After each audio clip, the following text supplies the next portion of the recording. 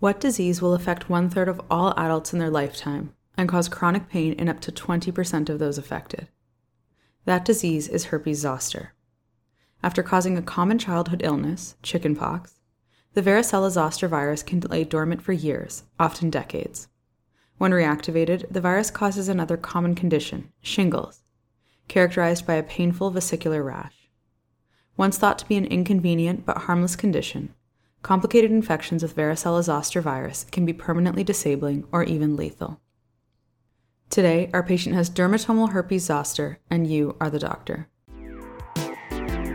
Welcome to The Internet Work, a podcast made by medical residents meant to serve you better on the wards and on call. Today's episode is titled Hell's Fire, an approach to herpes zoster.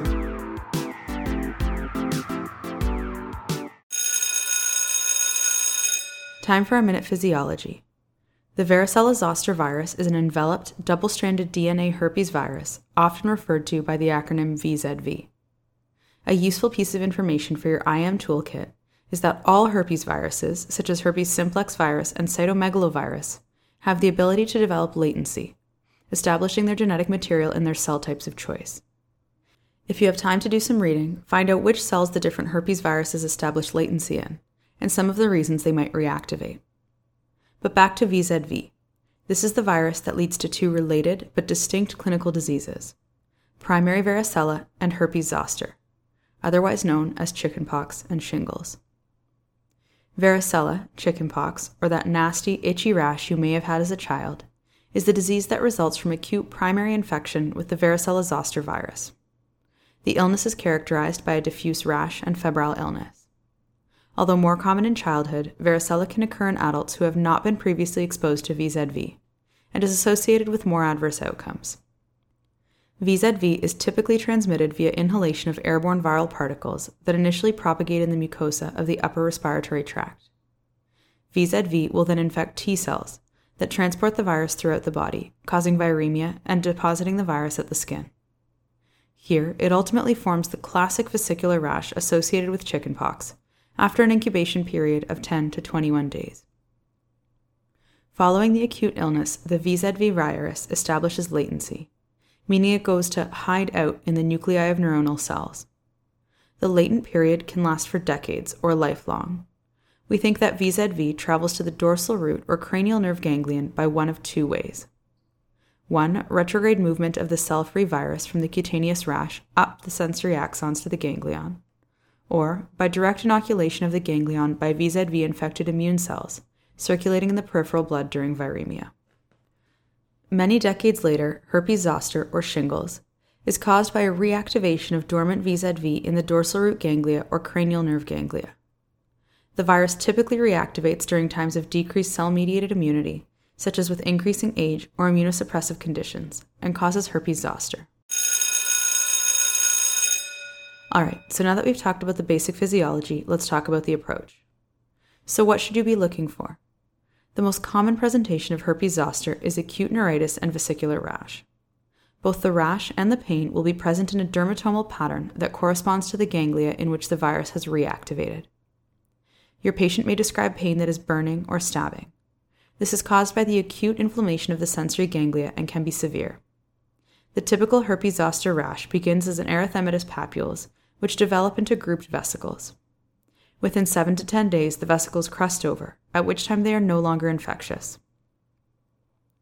Systemic symptoms are uncommon, and less than 20% of your patients with uncomplicated herpes zoster will experience other symptoms such as headache, fever, fatigue, and malaise. It is important to note that the acute neuritis and pain often precedes the appearance of the rash by several days.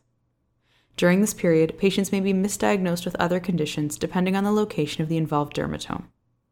So even if your patient has a previous cause of their pain diagnosed, such as renal colic if they are having flank pain, it is important to reconsider if an overlying rash develops later.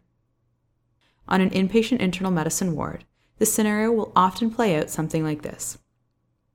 You have a patient who is admitted for community-acquired pneumonia, and the nurse calls to notify you that they have noticed a rash on the patient's back. The rash is painful and erythematous, and there are some bumps that look like small blisters. How do you approach this patient? As always, your first priority in any patient encounter is safety. Is your patient stable? What's their GCS? Are their ABCs stable? What are their vitals? Patients with uncomplicated herpes zoster may be uncomfortable, but should not be hemodynamically unstable. Patients with a history of pain and rash consistent with herpes zoster who are unstable should be appropriately resuscitated and investigated for disseminated zoster as well as other causes of systemic illness. When there is a clinical suspicion of herpes zoster, appropriate infection control measures must also be taken. This is where assistance from your infection control team can come in handy. For localized herpes zoster, contact precautions are sufficient for direct patient contact or contact with environmental surfaces. Airborne and contact precautions are required for patients with primary varicella or disseminated herpes zoster. Informing your infection control team when there is suspicion of VZV infection is essential to protect all members of your healthcare team. Healthcare workers who are not varicella immune should avoid caring for these patients. This is particularly important for non-immune pregnant healthcare workers, as primary varicella infection in pregnancy can cause congenital abnormalities. Now that you've made sure your patient is stable and taken appropriate infection control measures, time to sort out the problem. On history, clarify the time of onset of the pain and rash. Immunocompromised patients are at risk for dissemination of VZV, and care should be taken to review both past medical history and medications for any factors that could cause immunosuppression. Patients at particular risk include patients with hematologic malignancies, transplant recipients, patients on immunosuppressive medications including steroids, and patients with HIV. History of previous episodes of herpes zoster should also be elicited, along with varicella infection history and vaccination history for both varicella and herpes zoster. In your review of systems, it is important to determine if there is concern for complications of herpes zoster. Does your patient have signs or symptoms concerning for meningitis or encephalitis? Symptoms such as severe headache, meningismus, or change in level of consciousness should raise concern for VZV encephalitis or meningitis, particularly in an unwell patient. If the dermatomal rash is affecting the ophthalmic branch of the trigeminal nerve, or V1 distribution around the eye and forehead, you should ask about ocular symptoms such as eye pain or vision loss, which may be suggestive of uveitis or keratopathy. What should you be looking for on physical examination? Typically, you will see a rash present in a dermatomal pattern with either erythematous papules, vesicles, or crusted lesions depending on the stage of the illness. The rash should be examined for any signs of secondary bacterial infection. The distribution of the rash is important, as a diffuse rash involving multiple dermatomes, particularly on both sides of the body, is concerning for disseminated zoster. A neurological examination, including cranial nerve examination and visual acuity, should be performed, particularly if the rash is present on the face or is diffuse. Do you remember Ramsay-Hunt syndrome, a medical trivia favorite? As you may remember, this syndrome results from reactivation of VZV in the 8th cranial nerve. The patient will present with a triad of ipsilateral ear pain, facial paralysis, and vesicles on the auricle of the ear or in the auditory canal. Lastly, an uncommon but serious post-infection complication of VZV reactivation or infection is VZV vasculopathy. Now you may be asking, what is VZV vasculopathy? This condition is uncommon but serious and worth noting as many physicians may not be aware of it. VZV vasculopathy is caused by viral infection of arteries, leading to damage of the vessels.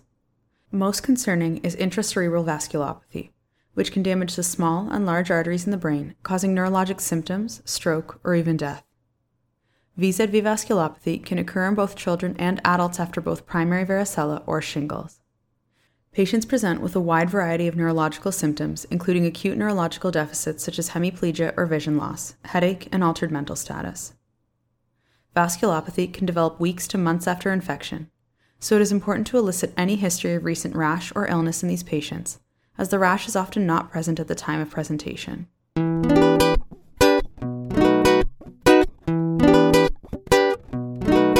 Now let's talk about the workup. For immunocompetent patients who are systemically well, uncomplicated herpes zoster is a clinical diagnosis. Laboratory confirmation of VZV is not required, but may be helpful if lesions are atypical or there is a history of recurrent episodes. The test of choice for VZV diagnosis is polymerase chain reaction, or PCR assays, and unroofed lesions can be swabbed for PCR testing at any stage of disease. Herpes simplex virus can present with a similar rash, and may be difficult to differentiate from VZV in areas of the body where either infection is common, such as on the buttock or face. In these situations, PCR testing for both VZV and HSV may be done to clarify diagnosis and guide treatment of recurrent episodes. Real-time PCR assays for VZV and HSV have high sensitivities and specificities nearing to 98 to 100% with appropriate collection technique, and so the result of these tests is very reliable in differentiating and diagnosing HSV and VZV. Bacterial swabs may also be performed if the diagnosis is unclear or there is concern that the skin lesions represent a primary or secondary bacterial infection. What about patients who are unwell, immunocompromised, or presenting with neurological symptoms? A lumbar puncture should be performed for all patients with clinical concern for meningitis or encephalitis, and CSF should be for standard testing, including cell count and differential, protein, pH, glucose, gram stain, and culture. PCR for virus detection, including VZV, can be performed on cerebrospinal fluid and should be requested when there is suspicion of viral meningitis or encephalitis. If you're concerned about intracerebral VZV vasculopathy, workup should include brain MRI and lumbar puncture. Abnormalities are almost always present on neuroimaging, and diagnosis is confirmed by CSF analysis for VZV PCR and IgG antibodies. What about serology? VZV serology is rarely useful in an episode of acute zoster. It is instead used to document a patient's immune status following illness or vaccination. Sometimes, an episode of herpes zoster can be a sign of an underlying systemic illness causing immunosuppression. For young patients, patients with HIV risk factors, or patients with recurrent episodes of herpes zoster, screening tests for immunosuppressive conditions including HIV serology should be considered.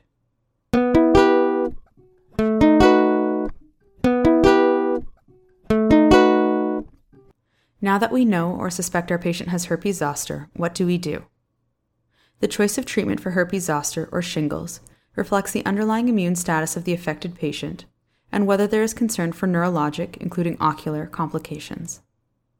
For uncomplicated herpes zoster in an immunocompetent patient, treatment goals are to reduce the duration of the infection and herpetic neuralgia. If your patient presents within 72 hours or less of symptom onset, oral antiviral therapy is recommended. Treatment duration is 7 days, and options include valacyclovir 1,000 mg TID, famiciclovir 500 mg TID, and acyclovir 800 mg 5 times per day. A helpful tip to note about valacyclovir dosing is that it is higher than typical treatment doses of herpes labialis caused by HSV, and dose adjustment may be needed for patients with renal dysfunction. If it has been more than 72 hours since symptom onset and new lesions are still appearing, antiviral therapy can be beneficial to reduce ongoing viral replication. If symptoms have been ongoing for more than 72 hours, and particularly if lesions have crusted over, antiviral therapy has minimal benefit in immunocompetent patients. What about immunosuppressed patients? Immunosuppressed patients with herpes zoster should always receive antiviral treatment, regardless of duration of symptoms at the time of presentation. For patients with severe immunosuppression or concern for the development of disseminated zoster, treatment should be in hospital using intravenous antiviral medication. Complicated herpes zoster has different treatment approaches depending on the syndrome. Ophthalmic complications, including herpes zoster ophthalmicus, should always be treated with either high-dose oral or IV antivirals, and you should call your ophthalmology colleagues for an urgent consult. Ramsay-Hunt syndrome is treated with oral or intravenous antivirals in conjunction with a 5-day course of steroids.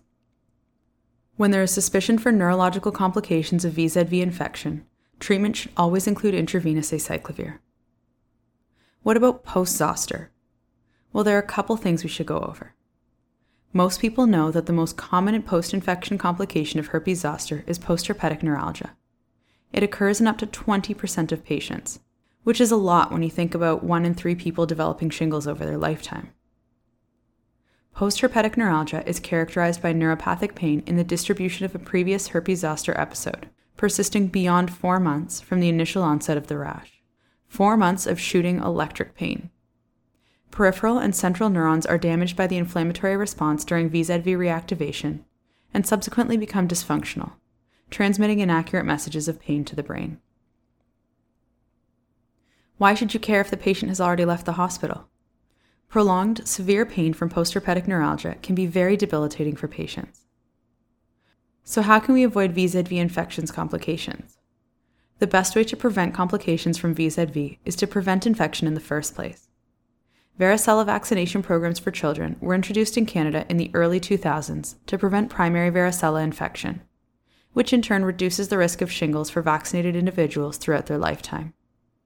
There are also 2 vaccines available in Canada for the prevention of shingles itself: Zostavax, a live attenuated vaccine, and Shingrix, a recombinant subunit vaccine. Shingrix is now the preferred option and recommended in anyone over the age of 50, as it is more effective in preventing shingles and reduces the risk of postherpetic neuralgia.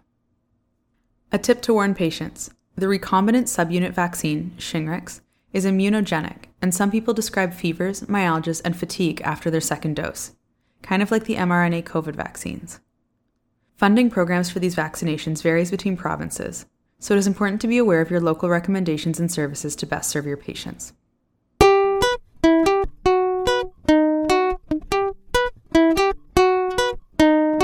Let's finish with our medicine minute. Did you know the common word for the disease shingles has a much more fitting name in Norway? There, shingles is referred to as helvetesild. The literal translation: hell's fire. That's all for today. Thank you for listening to today's episode entitled Hell's Fire, An Approach to Herpes Zoster. This episode is written by Dr. Lauren Wingquist, internal medicine resident, and reviewed by Dr. Megan Devlin, infectious disease specialist, and Dr. Rasha Abdul Karim, general internist.